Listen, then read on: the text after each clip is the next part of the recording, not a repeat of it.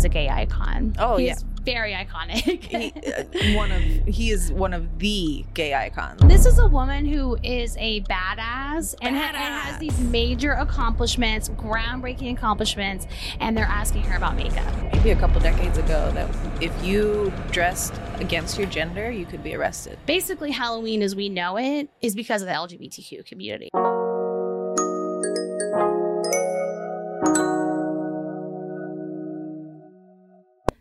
Hello, everyone. Thanks for tuning in to Sex Positivity Unfiltered, where we talk about sex and we are not polite about it. Yes. This episode, we are talking about gay Christmas, aka Halloween. And so we thought it would be super fitting to dress up as some gay icons. I am Elton John, obviously. I hope the glasses give it away. Hey, Tell them who you are today. And I'm Sally Ride. Okay, awesome. And we're gonna give a little bio and info on who they are to celebrate them. But first, we'll just dive right into the history of gay Christmas. Please. I love Halloween. Yeah. So I have to give a lot of credit to the Richmond Library, and we'll include that link. But I got a lot of this information from just their library and their information, and I actually learned a lot as I was researching this. And so, you know, gay Christmas, or as we know it as Halloween, it's just a holiday that gives people room to express gender variance and define norms. And we all kind of know Halloween as that. Like you can go dressed as anything you want, whoever you want, and it's I'll use the word acceptable because it's Halloween. Oh yeah, right, definitely. Like, you know, men can cross dress on Halloween, and it's kind of acceptable because it's Halloween. Exactly. But maybe not acceptable otherwise. It would be fine with us, but like as a society, right, there's still this stigma to define gender norms on the regular. So this holiday is unique in that way. And Halloween can be traced back 2,000 years to the Celtic holiday festivals for Samhain. I think I'm pronouncing that correctly, but I'm going to spell it for our listeners in case no one knows what I'm talking about. But yeah, the Celtic holiday festival for Samhain is spelled Samhain, which marks the end of harvest season and the beginning of winter. And so, you know, way back when, the Celtic people believed that the veil dividing the living and the dead was thinner on Samhain, and so the spirits would be able to walk among them during that holiday. Whenever the Roman Church took over aspects of the holidays, whenever they conquered the Celts, taking some of the spookiness with them. So the holiday kind of, you know, if we're talking about like Samhain, it changed whenever the Roman Church took over and conquered the Celts, right? So that's going back, you know, 2,000 years. So that happens, right? Samhain changes due to the Roman Church. And then a few centuries later, Pope Gregory III moved the celebration of All Saints' Day from May 13th to November 1st. And so that's why October 31st became All Hallows Eve, or Hallows Saints Evening, or Halloween, right? So that's kind of how we got that name, was really when Pope Gregory III moved All Saints' Day from May 13th to November 1st. I did not know that. No, I'm getting a history lesson right now. I had no clue. I never have even thought to question why we call it Halloween. It's just always been Halloween to me, right? So that was really interesting. I mean, I've heard the All Hallows Eve before. I just never didn't really know why it was called that, right?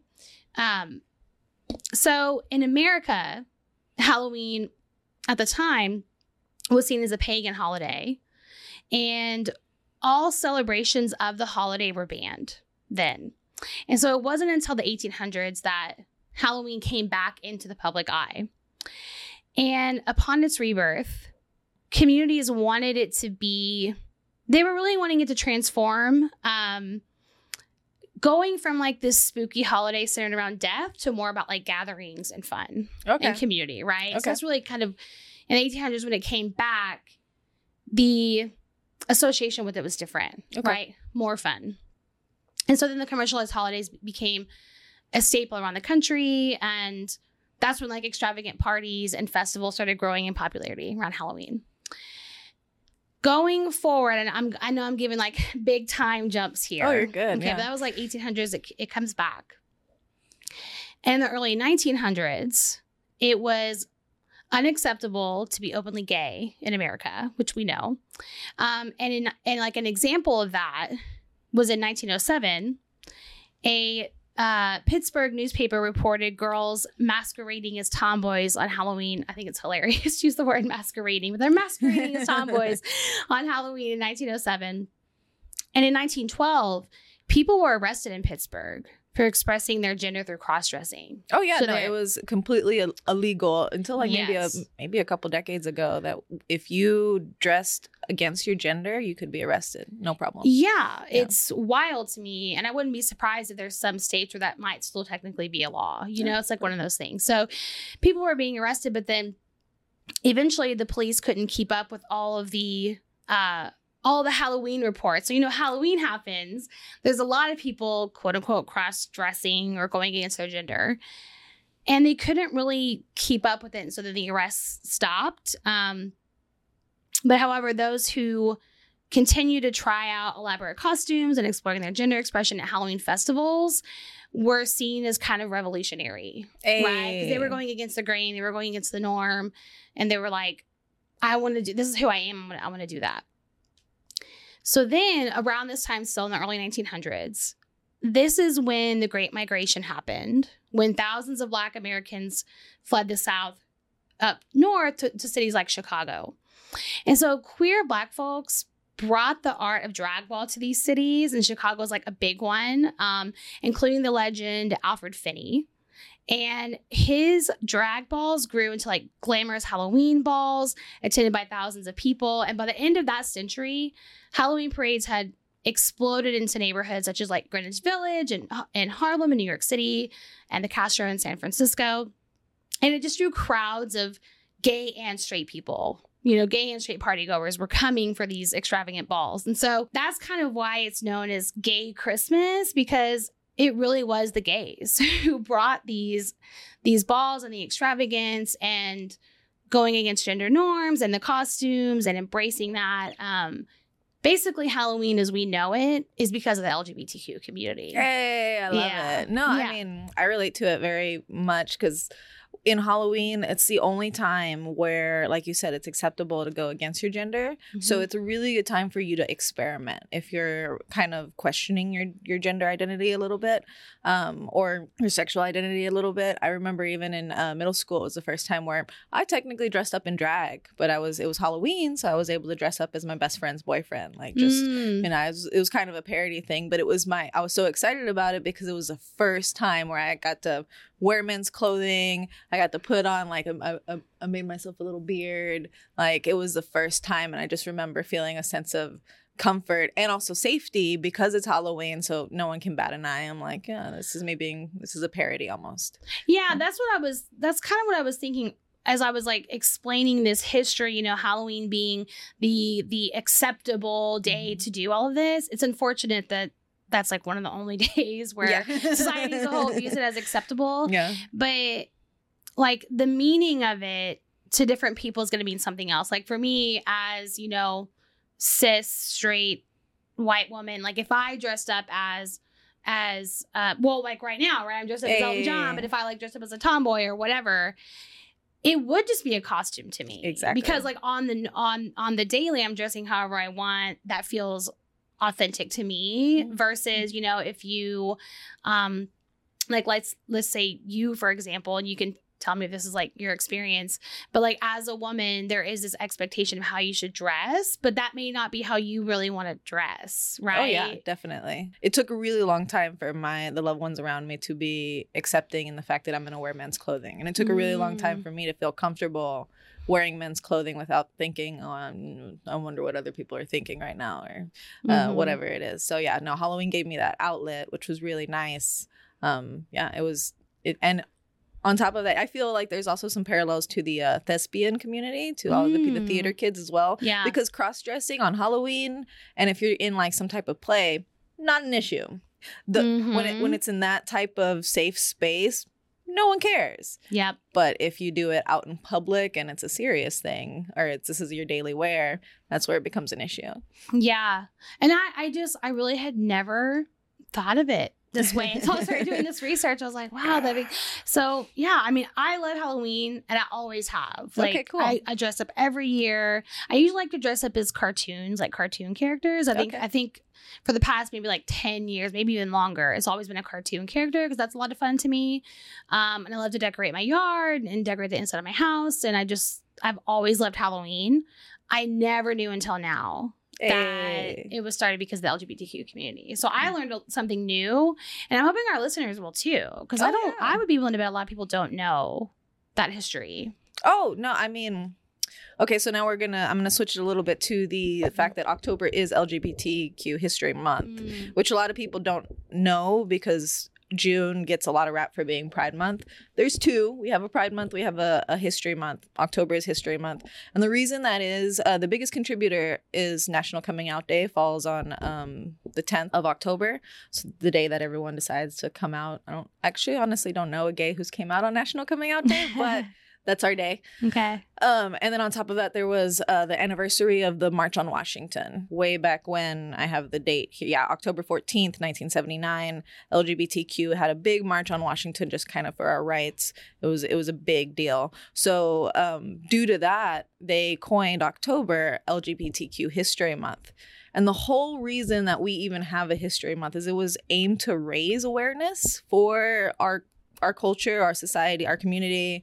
And it gives, because it's in October versus June, it gives schools the ability to celebrate, right, in classroom and bring awareness to their kids, which I think is so important now, because now we're having the exact opposite happen, to where we have the Don't Say Gay bill, where we have like a lot of states have pretty much banned the ability to teach any LGBTQ studies, history in schools, which is crazy because that's why October became LGBTQ History Month.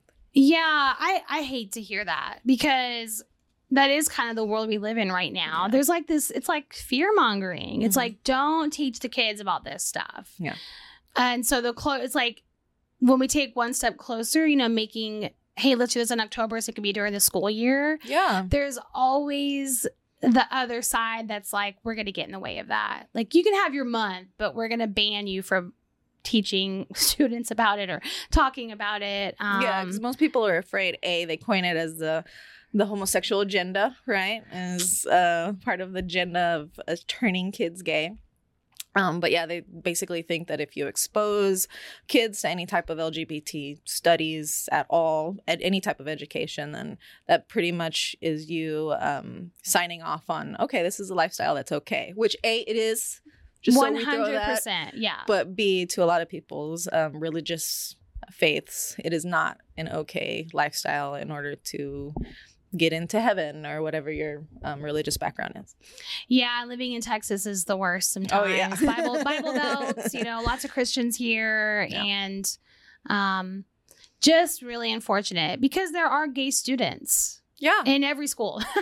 Yeah. We should be talking about their community and their history. And when we don't, we're really doing them a disservice. So yeah, and there's a lot of amazing Americans who have done amazing things. Mm-hmm. Gonna talk to you about one today. Who you know in your history books, but they never once will mention mm-hmm. that they have a sexuality different from heterosexual. Yeah. Yeah. Yeah. I am glad that there is a history month. And I will admit, I did not know that there was one until we started doing research for this episode. I knew about Pride Month, yes. but I didn't know there was a separate LGBTQ history month, which mm-hmm. I think is really, really important. And that one came first, actually, the LGBTQ history month. And see, and that's maybe a perfect example of how much they don't want you to talk about it. Like, Pride is in the summer and people think Pride is like the parades and the festival. It's more than that, but people think about that. That's what I have always, I guess, focused on. But the actual history month, new to me, very important to me. So, yeah, good to know about. Yeah, and actually that's the reason, if anyone's ever wondered why certain Pride parades are actually not in June. Some cities, Dallas and Fort Worth, used to be this way. Fort Worth still is. We celebrate our Pride parade in the fall, because of LGBTQ History Month versus celebrating in June. Dallas just recently switched it to where they celebrated in June. Actually, there's a fight between the gay community in the DFW area where we actually have two parades now because they like that it was in the fall and in our neighborhood, our little strip, versus they switched it to June, to where now it's in this big stadium. It's basically where they do the state fair, and they also charge a cover charge, and it's very corporatized and things like that. So yeah, so we have two now. Okay, I did not know that. Yeah, just a little tangent. Yeah. A little tangent.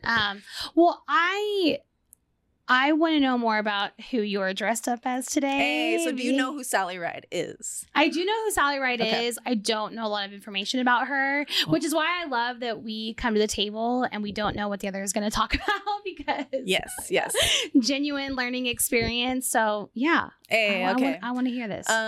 So for my listeners who don't know, Sally Ride was a American physicist, also astronaut. She is known for being the first American woman in space, and she was also our youngest at the time. So she broke a bunch of barriers. Very smart lady. Just a little bit about her earlier life. She's from California. She was born in 1951, attended UCLA for a brief time. At UCLA, she was the only woman who majored in physics. The only one. Okay. She transferred to Stanford as a junior, a little bit afterwards, graduated with a bachelor degree in English, a master's in physics, and then a doctor of philosophy in physics during her time at Stanford.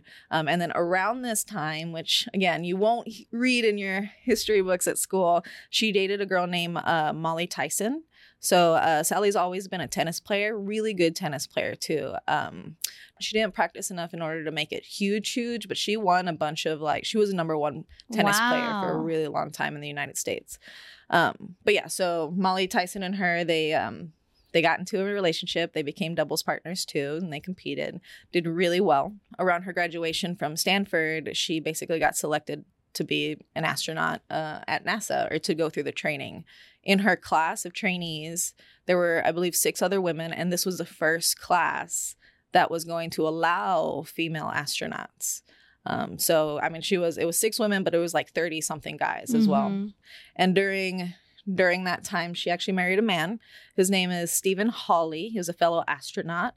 He was unaware of her previous relationship to Tyson, right? And it was kept under wraps. Yeah. And the thing that I loved about it is during their wedding day, she flew from Houston to Salina, Kansas. They got married in his parents' backyard. She wore white jeans on her wedding day. So she was in pants. Yeah. This is already so bold in so many ways. It. Yeah. Love it. And this is, this is in the 80s. Yeah. So this is, I mean, the sexual liberation had already kind of happened. Feminism is kind of, is happening right now. So there's a lot of, pressure to kind of bring women, up to par. But yeah, the fact that, again, white jeans on your wedding day, girl, kudos. Yeah. So yeah, back to NASA. So obviously NASA was very male dominated. However, on June 18th, 1983, she went into space aboard the Challenger space shuttle. First American woman in space. She was only 32 years old, so around our age. They successfully launched 2 international satellites into orbit. Now, before going on this mission, obviously being the first American woman in space, everyone wanted to interview her. She just got hundreds of offers, declined all of them. However, because it's NASA, they did a press release right before going into space with the crew. And the questions that they asked her are nowadays comical. So they asked her how space was going to affect her ability to reproduce. Oh, God. I had a feeling that's where you were going to go with this. Yes. Also, do you weep when things go wrong on the job? Yeah, I know. I'm loving. Okay, for the listeners only, guys. Lindsay's eyes just got really big. What the fuck? And they're not asking any of the male astronauts this. Of course not. Not concerned at all with this for the men. They also asked her what kind of makeup she was going to take on the mission. Oh my God. I know, this is a physicist. She is. This is a woman who is a badass and has these major accomplishments, groundbreaking accomplishments, and they're asking her about makeup. Yep. Yep. Oh, not even just the press. NASA even asked her assistance in developing a space makeup kit because they just assumed it would be something that a woman would want on board. And why would you give a shit about that? If I'm going into space, right? I feel like why would I be wearing makeup? Makeup is the last thing on my mind. Yeah. There. I mean, just oh God. So I'm great. sure she was so sick of those questions. Oh, so good. She actually was quoted saying at that press release, "It's too bad this is such a big deal. It's too bad our society isn't further along." Yeah. Like, which is true. Because I mean, there's huge physicist. She's going into space and you're asking her about makeup. They could be getting the coolest information from her. Like, how do things work? Like in whatever you do, like what was your training like? What do you hope to do? There's like so many cool questions they could have asked her. Yep. But we're talking about reproduction and makeup. A robotic arm for NASA in order to, launch these satellites. Like that was her thing. And yeah, yet we're asking her if she's going to weep if something goes wrong. It's craziness. And then the craziest question, the one that's most famous that she was asked was the NASA astronauts were very concerned about her menstrual cycle. So Sally Ride's tampons were the most discussed tampons in history, right? Wow. Yeah, which is also an interesting fact. But yeah, so they weighed the tampons. They sniffed them to make sure that, the odor wouldn't be too strong for the little capsule that they were going to be put in. They even tied them together by their little strings so that way they wouldn't float off into space. Right? Yeah, I know. And they came to her and asked, all right, is 100 tampons enough for your 6-day mission? So they're clueless. These are rocket scientists. Yeah. They couldn't do a little bit more research into it. Like, what? In all fairness to them, though, Lindsay, I mean, what research was there back then on any type of female? I mean, I say research, but they couldn't ask their wife. They couldn't. It's like you could just ask any woman, your mom, anybody, right? Like, how many tampons do you typically use? And that's what's so interesting is that they don't ask. They're just like, is 100 enough? Why not just go and say, how many tampons do you think you're gonna need for this trip? Because it is a good point. Like, if she is going to be on her period during the mission, making sure she has what she needs. Like, I get all of that. Oh, for sure. Yeah. But what a hilarious question. I think 100 will be enough for a 6-day mission. Yeah, no, I think she clapped back, was like, no, that's not the right number. But that was all she gave them. It was, which is great. 100 tampons, guys. For you ladies in there, just imagine a 6-day trip and someone just like your husband packing 100 for you. Like, that's sweet, but still. Oh, hilarious. Oh my gosh. But yeah, so during her mission while she's up in space, she gazed down upon Earth and she fell in love with it. Like, it gave her basically another viewpoint that she hadn't had before. She's quoted saying that, you can see the ocean, the sediment falling away in the ocean. You can see the cities light up. You can see the thunderstorms going. It's just like a viewpoint that you get that you don't get from down here, which...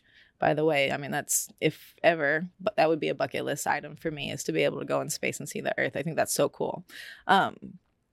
But because of this appreciation she got, she became really big on protecting the ozone layer and basically global warming. And her next mission actually was about collecting data about how radiation and aerosol cans affect our ozone layer and things like that. So yeah, those are her big accomplishments just while she was an astronaut, while she was, basically big in NASA.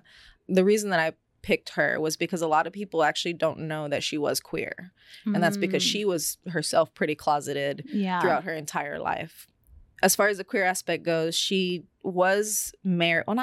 She was married. I will say married. It was a domestic partnership, but she was with the same woman for 27 years. The woman's name is Tam O'Shaughnessy. If I mispronounced that, I apologize. They met on the tennis court when they were in their preteens, reconnected, a couple decades later, became in a relationship. She was closeted for most of her life. And how long, I'm just curious, how long was she married to, because you said she got married to a man. Oh, yeah. She did marry a fellow male astronaut from 1982 to 1987. So it was 5 years. Okay. But yeah, she stayed in the closet as far as her relationship to Tam because she was afraid to lose her funding. So instead, she focused on female representation in STEM. However, she was diagnosed with pancreatic cancer. So around that time, she decided that she was going to be a little bit more open about her relationship. So she got a certified domestic partnership to Tam in California on August 15th, 2011. Now, this was her friends and her family knew about Tam the entire time. Okay. She wasn't deep in the closet to where she was hiding things. Yeah. She just wasn't public about it as far as like the news. Okay. Yeah. So unfortunately, on July 23rd, 2012, almost a year after she got her domestic partnership with Tam, she basically died after a 17th month battle with cancer. And it wasn't until her death that Tam wrote about it for the first time publicly in her obituary. And they went back and forth on how to phrase the words. But yeah, basically said that she was leaving a partner of 27 years, Tam O'Shaughnessy, behind. And that was the first time that that her sexuality had ever been written about, which is so sad because, again, it's after she died. She's a major role model in the LGBTQ community, but none of us ever knew. Right, until that recently. time. Yeah, so this is 2012. 10, 11 years ago. So recently. So recently. So a year after her death, she received the Presidential Medal of Freedom, which is the highest honor for a civilian, given to her by Barack Obama. Tam accepted the award on her behalf. Since she was out, she became, around that time, our first queer astronaut, which is really crazy. You will not hear that in school ever. Yeah. No. Yeah. It's unfortunate that you won't hear it in school because it does matter. Even like you mentioned, she didn't want to be out because it could like affect her funding. Exactly, yeah. So when we're talking about this stuff, it's not just, I hate when people say like, oh, who cares if someone's gay? Well, we need to care because the reason that she didn't want to be out is because it would quite literally affect her livelihood, you know? Oh, yeah, for sure. And it's just really unfortunate and sad that that had to be her experience. But I'm glad that it sounds like a very happy domestic partnership with Tam. Oh, yeah. 27 years. Yeah. Girl, I mean, those are goals. Right. Those are definitely goals. And they did just a lot together. Ride and O'Shaughnessy, they co-founded the Sally Ride Science. Now, this is an educational company that develops programs and provides resources to encourage young girls to pursue STEM opportunities. They also co-wrote several books together. They wanted to make science more accessible for kids.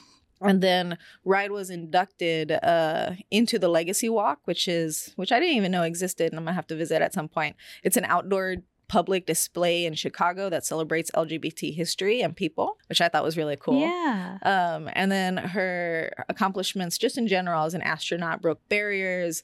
It inspired many women and girls to pursue careers in science, technology, engineering, and mathematics. So yeah, she did a lot with her life. And a lot of people know her name, obviously, Ride, Sally Ride, that song that everyone loves. A lot of people know her as the first female astronaut. She's on a coin. She's on a quarter. Almost nobody knows she's gay. Yeah. Well, people will know now. Hey, yes. People will know now, and it should be celebrated. And I'm glad. I'm glad we know about it now. Cool. Very cool. Hey, I learned a lot about Sally Ride that I did not previously know. No, I had to pick someone who was in the science community. No, in all transparency, I have covered Sally briefly in another podcast, but it was just a small little paragraph. So this time I actually got to really dive into her life. I learned a lot about her. It was very inspiring for someone who's also in STEM and loves STEM. So it was great. Great. Well, thanks for sharing that. All right. Now I want to learn about our Elton John. Yes. Okay. So full name is Sir Elton Hercules John. But he was knighted. Yeah, that's right. He was knighted. Yes, and he was knighted in 1998 by Queen Elizabeth II, and it was like a recognition of not only him as a musician, but all the work he did, all the charitable work he did, especially in the fight against AIDS. So he's very much involved in that and has been for a very long time. He was also, speaking of being knighted, prior to being knighted, so this was in 95, so 3 years earlier, Queen Elizabeth II also honored him with the title CBE, which stands for Commander of the Order of the British Empire. Oh, wow.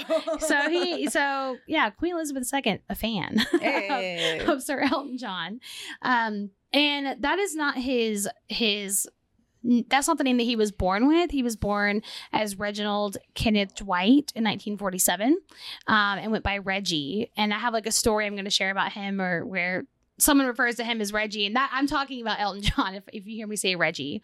And he has two sons, Zachary and Elijah, with his husband David Furnish, and the kids were born in 2010 and 2013, and him and David Furnish got married in 2014 after gay marriage was legalized in the States. So they've been together since 93 though, so very long relationship. Wow, that is a very long relationship. Yeah, and he wanted to explain how he came up with the name Elton Hercules John. In the 1960s, Elton John formed a soul group called Bluesology. So at the time, he was still going by Reggie. But he came up with Elton John because it's a combination of the saxophonist in that group named Elton Dean and the vocalist in that group named Long John Baldry. So he took part of their names and combined them to get Elton John. Okay, gotcha. And he also ditched his middle name, which is Kenneth. His middle name is now Hercules. And he said that he chose that name after a horse in a popular British sitcom called Steptoe and Son. So random, right? Interesting. I would have never known. And what's so funny is everywhere I was looking about his name, it's not super obvious where Hercules came from. You might see it came from a TV show. So I had to figure out, well, what TV show is that? And it's called Steptoe and Son. And he really is a natural born musician, and he's been playing the piano since 3 or 4 years old. And, he had won an award when he was, I think, 11. It was some musical school that he won an award, and his teacher there said that he even at 11 years old, he was at a place where he could hear something and then play it. Love it. Yes. Yeah. Crazy, right? Oh, and I'm envious of people like that. That's amazing. Oh, yeah. And apparently he's been that way for forever. So you started off with the piano? That's been his bread and butter this entire time. That's kind of, he's been playing since he was really, really young. And his parents, his parents are Stanley and Sheila, and his mom was more of the free spirit of his parents. And she would bring home records and play it and kind of introduced Elton John to music, basically. And so he started playing at a young age. And for the listeners at home who are not seeing the video, I just want to do a quick. Lindsay is literally in all white right now, completely top to bottom, white pants, white shirt. She has this feathered collar that is just coming off of her shoulders, just feathers are sticking out of her shoulders. She has the very iconic Elton John glasses with the pink shades. There's rhinestones that are rimming the glasses, and she's in a top hat. So just to give you a little bit of just let your imagination run a little wild there. It's an amazing outfit. Yeah, and I have to share the inspo pic, but I definitely got this outfit from a photo of Elton John probably 30 or 40 years ago. Hey. And he's wearing this all white, the glasses definitely kind of make it. So love it. Yes. Mine was easy. It was just a NASA costume. I was this one bet easy. I have a funny, interesting story about Elton John and Patti LaBelle. So back when Patti LaBelle was singing with the Bluebells, John was working with her in the studio as a pianist. And so he was part of her band, basically. And after long nights recording or doing a show, Patti LaBelle would invite her band back and make them food and drinks and just kind of just feed them and hang out. Hospitality, yes. Hospitality, yeah. And so they were very close.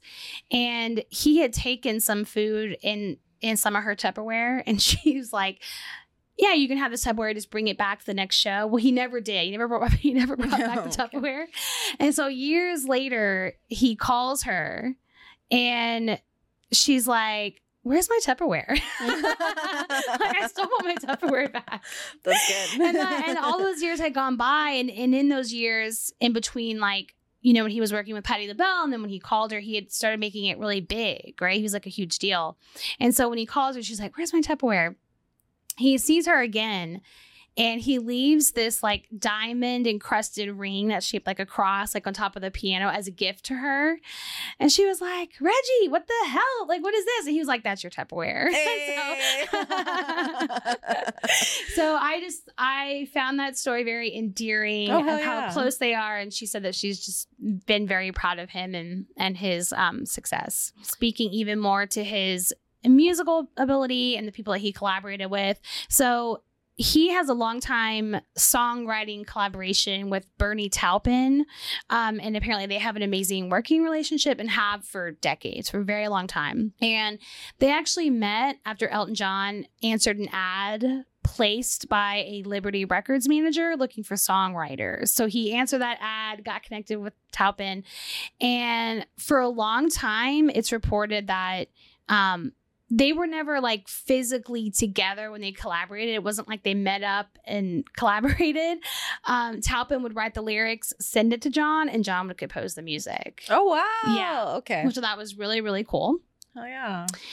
And Elton John, and I know a lot of people know this about him, but I think it almost speaks like another accomplishment for him to be as sober as long as he has been, because he did have problems with drugs and alcohol, even like, you know, even before his music career took off, and especially as it was taking off, he was becoming more famous. He did have problems with drugs and alcohol and was hospitalized in 1975. Oh, wow. But he's been sober since then. And he is actually Eminem's sponsor.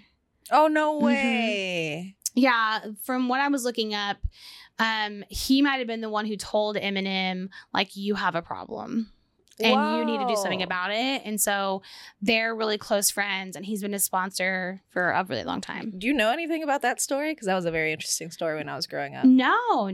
Okay, so a little tangent, fun fact. I was a big fan of Eminem when I was a little girl. I fell in love with the Eminem Show album, loved it. But around this time, I was very conflicted because I've always known I was gay. Eminem had a big controversy because he was very problematic. I mean, he used the F word all the time. Mm-hmm. And so obviously getting a lot of public clapback. Yeah. And he even, I think Eminem almost got sued for a couple of the things he said. Anyway, him and Elton John, they have a song that they wrote together. And it was basically Eminem's way of saying, hey, it's okay to be gay. You know, I'm sorry. This is, you know, kind of how I've just grown up knowing to refer to it. And then, the fact, I didn't know this part, though, the fact that he was Eminem's sponsor, that they got into that big of a relationship together. Like, I think that's really awesome, because that's the story I knew about Eminem and Elton John. Was that I did not know any of that. Mm-hmm. I knew that they're friends now and that he's a sponsor. As you were talking, I was looking up the song. It's called Stan. Yeah, that's the song that they have together, I think. Oh, yeah. That is a song that they have together. Mm-hmm. Yeah, it's a really good song about mental health. Yeah. Okay, I've never heard it. Oh, it's about a fan who is obsessed with Eminem, and is basically writing him letters, and it has a very sad ending where you should listen to the song. Okay, yeah. I will have to check it out. Yeah, so that's a little, you know, tidbit about it as far as his history with drugs and alcohol, and so yeah, he's like, you know, Elton John is always doing this amazing work. Yeah, he's an amazing musician, but he is always involved with charities, like really deep into the fight against AIDS, and then is also helping other people with their struggles with drugs and alcohol. So just really an overall amazing person. You can kind of see why the Queen knighted him when she did, you know. So speaking of Elton John's sexuality, we all know now that he's a gay man. Yeah. Married to a man. I mean, definitely. He's out and open. And I think that's why he is such a gay icon, because he is just so open about it and wants other people to be open and accepting too. And he came out really, like, he came out during a time where it was not okay. No, it definitely was not okay. And he actually, and I'll talk about kind of his dating, like marriage history.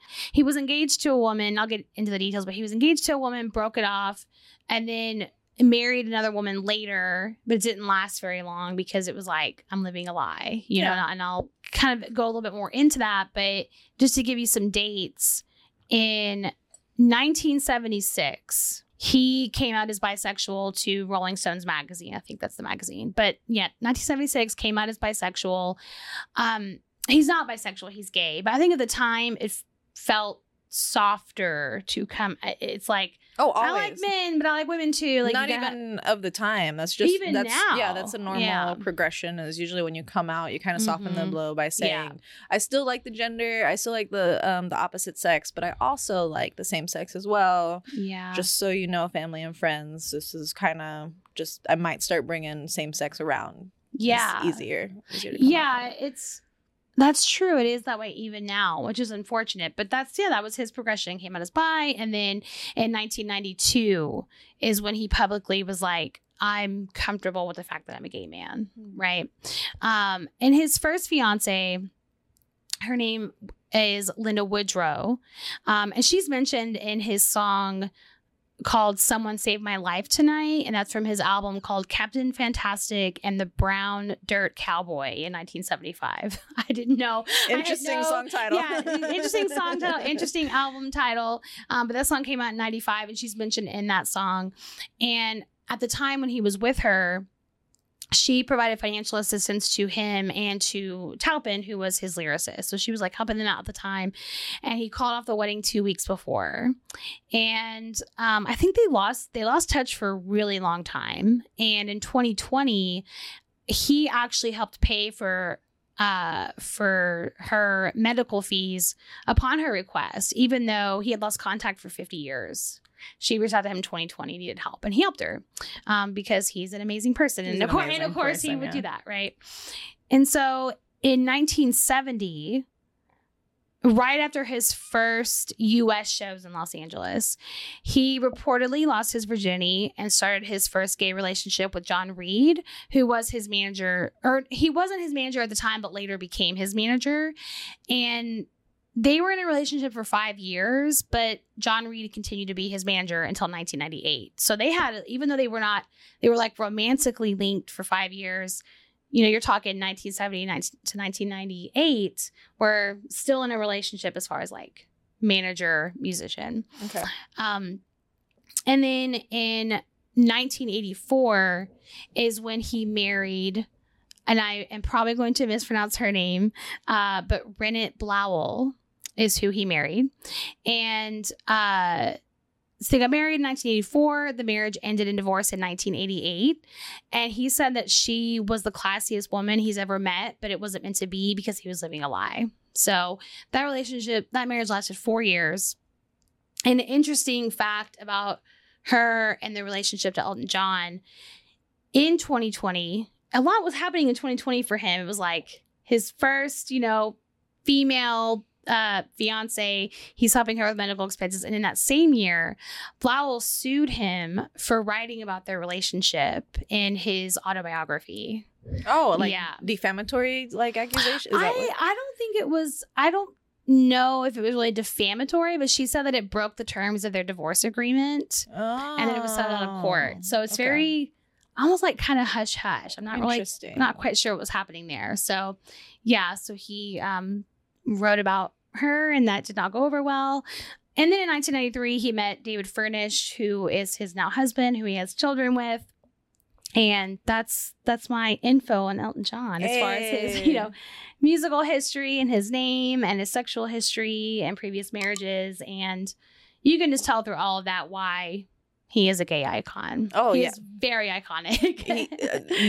He is one of the gay icons. Yes. He's amazing. Yes. Is that I guess why did you, out of all the ones you could have picked, is it just because you knew his name, you knew his outfits? He just is who kept coming to mind. Okay. And maybe it is the outfits. He's very flamboyant in that way. And I mean that as a compliment. Like he's always looking so fabulous, and he stands out, and he's very vocal and amazing at playing the piano. So yeah, when I think of gay icons, it just, for whatever reason, my mind just kept going to Elton John. So have you seen the movie as well? Rocket Man? Yeah, I have seen it. So now I'm gonna have to see the movie. I think I'm gonna go home. Okay.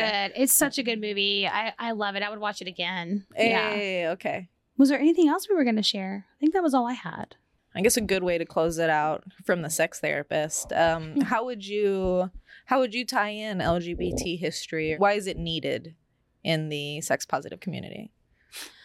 I think there's probably a lot of reasons, but the answer that comes to mind is because people need to know they're not alone. You know, I think when I think of community and knowing the history, it's knowing what people in your community have gone through and what they've experienced, and how a lot of that might be similar to how you're feeling and what you're experiencing. And I think without that sense of community and knowing what your community's been through, it's got to be isolating. Oh, yes. As a queer woman, I can tell you right now, if you don't have representation, you feel extremely alone. Yeah. Exactly. So that's what it is. Representation. Okay. Is what I think would be the most important thing. And tying it into sex positivity, it's not just about the mechanical, like the physical act of sex. It's about sexuality and embracing your sexuality, whatever that is, and letting it be okay, and knowing that you have a community that's going to support you even when you feel like it's not okay. Though that kind of positive movement and knowing the history of what your community has been through, that is what is going to make you a healthier person, and our society healthier too, right? That's what I think of. If you want to be a mentally healthy person and feel supported and have connections with others, I think history matters a ton there. Hey, I love it. And in the spirit of LGBTQ History Month, which, by the way, guys, if you have not seen the episode with Eric Crumrine, I highly recommend it. It's really good. We basically give you, or he gives you tips on queer sex, and we go into what it was like coming out. It's a really good episode, so I highly recommend it. There was a question you asked me on that episode that I didn't fully answer, and it was how I came out. I'm going to preface this by, guys, I might be starting my period, so I'm getting a little emotional. So if I do cry, I apologize right now. My coming out story is really long. So I'm going to give you just a brief synopsis on how I came out, because it was an interesting story. So I've known I was gay since I was 5 years old. My first official crush was a girl. I was in first grade. Mm-hmm.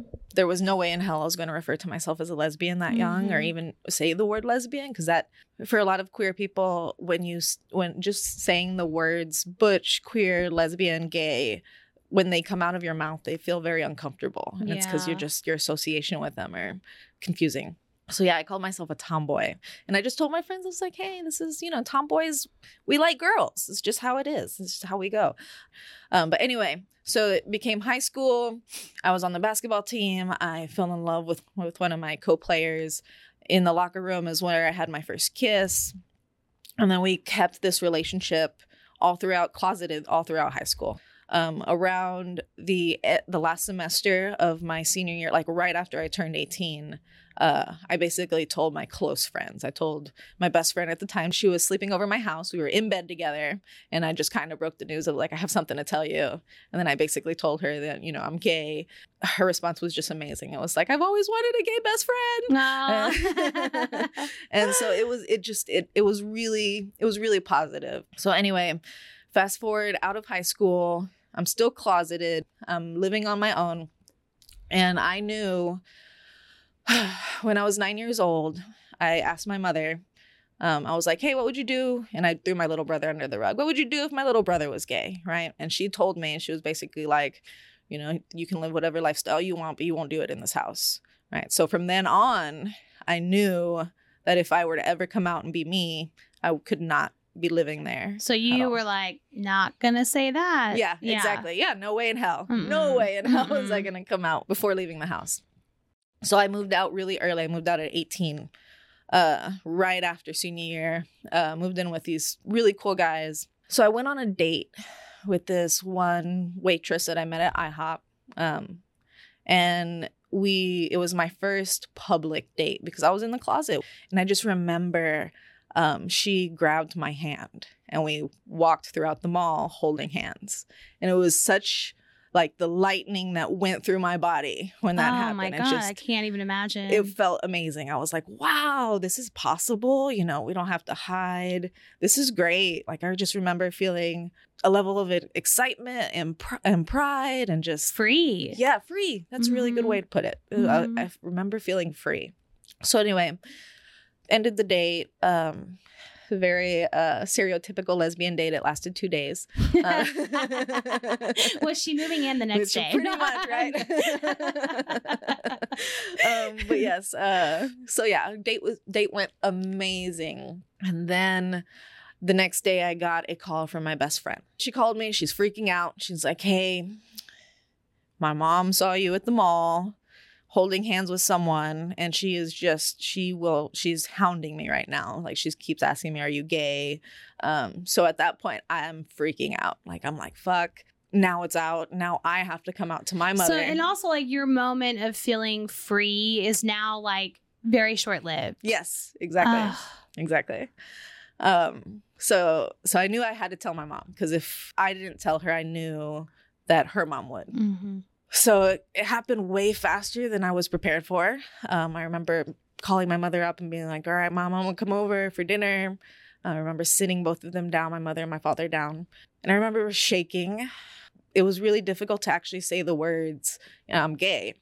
When those words finally came out, they were received really well. So I remember walking away from there feeling like this relief. Well, because you went into it thinking, as soon as I say this, my whole world is going to turn upside down. They're not going to want me to be here anymore. Yes. Right? It's like, it's not just the words, it's the assumption, rightfully. So you had this assumption of, here's what's going to happen to me as soon as they know. Exactly. Oh. So, but it was good. It was good. I left. Yeah. It was awesome. The next day, this is where I might get a little emotional, guys. She called me. And I guess it had sit for a while. Your mom called you? Okay. Yeah. Basically just crying, really hurt, really upset. She's always taught me to be a very independent woman, to never need a man. And at that point, I just remember her saying, like, this is not what I meant by saying that, which is a little comical now. But yeah, just basically blaming herself. Like, is it the way I raised you? What did I do wrong? I just remember feeling really sad, really lost. And I was comforting her, trying to tell her, hey, you didn't do anything wrong. I am the way I am just because this is how I want to be happy. This makes me happy. And it was a really difficult time after that, because I basically did lose my family for about a year. I wasn't allowed to contact my brother or sister. However, it took a while. My mother came around. And now, to be 100% honest, she is my biggest supporter. She absolutely loves my wife. If anything, my father actually loves my wife more than he loves me now. They had no problem coming to the wedding. They've accepted this lifestyle wholeheartedly now. Actually, one of the biggest things for you parents out there with queer kids, one of the biggest moments for me is the very first time that my mother bought me a male shirt. I remember when that happened, and I just remember feeling ridiculously accepted. So in the spirit of LGBTQ History Month, the National Coming Out Day, I decided to get a little emotional for you guys and share my coming out story. Because for anyone who's struggling out there, I just want to let you be aware of, it was very emotional and difficult at first, but just like with the many coming out stories, I've also been told there is a light at the end of the tunnel. Mm-hmm. And for the most part, the people who matter do end up coming around. Yeah. I did not realize that there was like a year of your life of kind of a loss of family. They're there now, but there was a year of that. And that makes me so sad because, you know, like your mom saying, like, where did I go wrong? It just basically is saying you're a mistake. So where did I go wrong as a parent? Yeah. And that's got to be the worst feeling. Very shameful to be told that.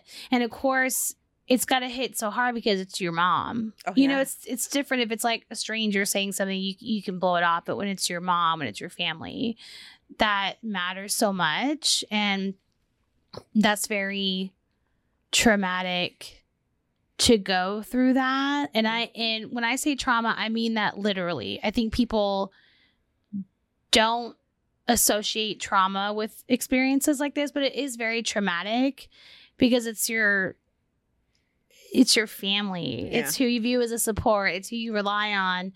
And when that suddenly feels stripped because of who you are, I would imagine that felt very traumatic and probably still feels that way. Even though things are good now, thank God. Like it's a beautiful story that they are your support now and came around. But at the time, I really cannot imagine how hard that must have been. No, and I tell parents all the time, because now I'm a very proud queer woman. Mm-hmm. And every once in a while I will get a parent or a child of a more conservative parent or someone who's struggling with coming out. They'll slide into my DMs and basically just tell me how they're struggling with, accepting either themselves or maybe their child, right? And one thing that I do make sure to tell the parents, because a lot of the times, and my mother was just like this as well, a lot of the times the negative reaction is less about how they feel and more about how they know their child is about to succumb themselves to a lot of hate, right? So they're like, I don't want my child to just go through that in the world. And what a lot of parents don't understand is they've already been going, if they're coming out to you now. They've already been going through it. They've been going through it already. But in a shameful, closeted, I can't say anything about this way. And two, as someone who has came out many times and still in Texas comes out all the time, I could care less what a stranger's opinion of me is. Like if I'm at the bar and I'm bartending and someone finds out I'm gay and they decide to go on some rant about how I'm going to go to hell or it's not a lifestyle that they believe in, yeah, it might hit me a little bit. I might get a little uncomfortable, but I don't care what their opinion is, right? However, the part that hurts the most, it's not the other people that's going to hurt you, the strangers that are going to hurt you, your bosses that are going to hurt you. The people that hurt you the most as far as not accepting you are the people that you love. Yes. Right. So don't care what strangers, don't care the treatment I get from other people. Doesn't bother me whatsoever. If my family says that they don't accept the lifestyle and it's someone that I actually look up to or I'm very close to, that's the cut that cuts really deep, right, in your heart. So I try to give that advice to a lot of parents who are afraid for their kids and then because of that react to it negatively, whereas it's not other people's reactions that they care about, it's yours. So just a little tidbit out there for our heterosexual listeners.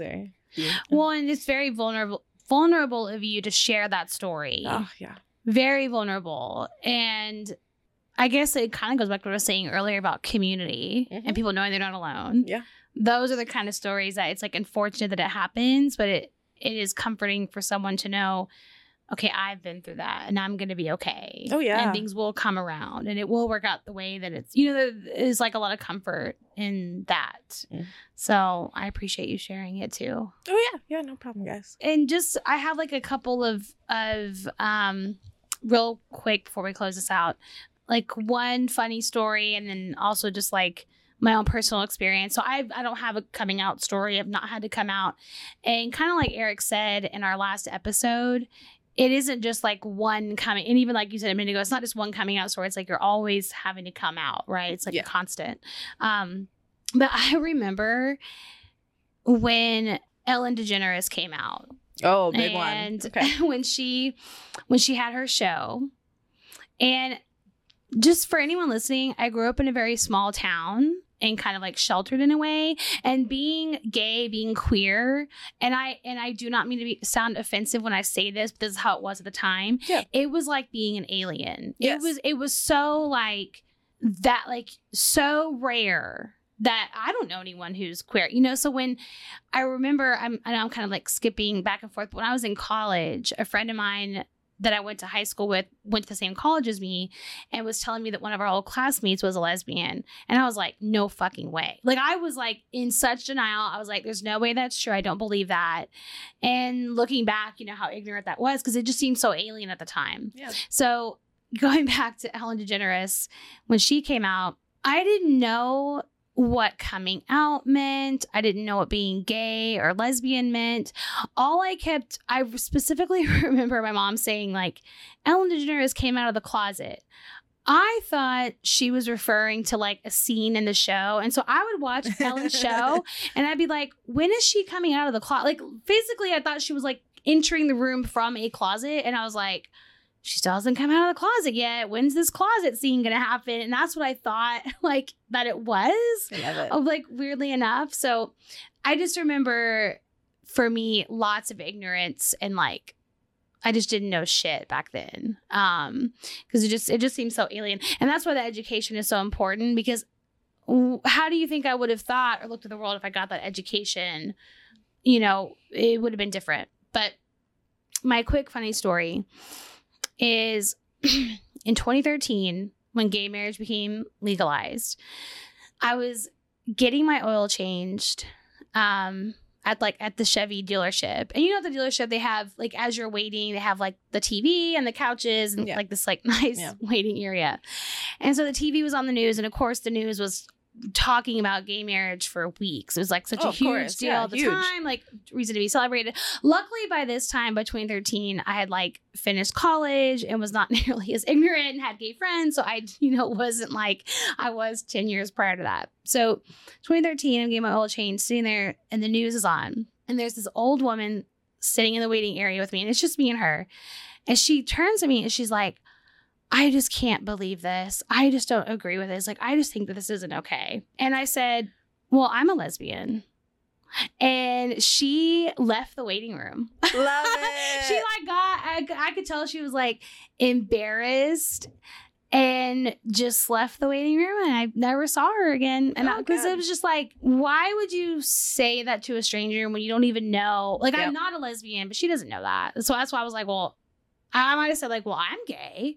And that's what she was like, oh my God, and like had to leave. But it's just weird, right? How strangers will say these things, and it's like, you don't even know who you're talking to. Yeah. Oh, well, yeah, that's normal in general. So also a little tidbit of me, I'm biracial as well. Mm-hmm. My mother is a Mexican woman, immigrated here. Technically, I'm an anchor baby, is what our former president liked to call people like me.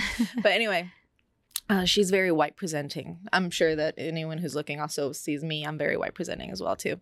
But yeah, a lot of people think she's a white lady, have no idea that she's born and raised in Mexico. Spanish was her first language. So there is a lot of racist comments that get said to her all the time. Like, can you believe that they let those immigrants in here? And I love it because my mother is just like immediately she'll clock you and be like, you have no idea who you're talking to. Type thing out. Or same thing as a bartender, I will dress a little bit more feminine in order to get a little bit more money from my customers and things like that. Also, I just don't feel comfortable dressing the way I'd normally dress in a professional setting. So a lot of times I will get a lot of people who gay bash, not knowing that on the other end, I'm a very much a queer lady. So yeah, be careful who you talk to, guys. It's wild. It's wild to me because it's clear to me they assume the world as a whole thinks like they do, and it's like, oh. We don't.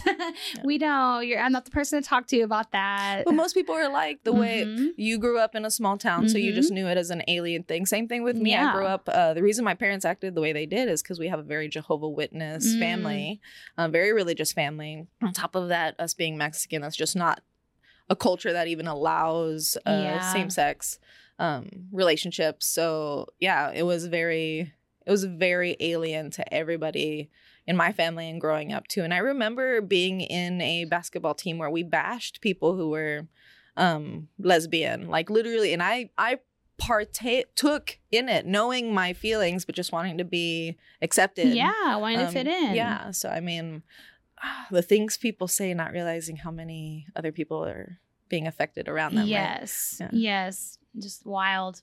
But again, I appreciate you sharing your story. And yeah, we're just this is us, celebrating gay icons, gay Christmas, and also celebrating LGBTQ History Month. So representation is important, guys. Absolutely. It matters a ton. So we hope you all have enjoyed this, and we can't wait to have our listeners showing up again for our next episode. Yeah. So we'll keep it coming.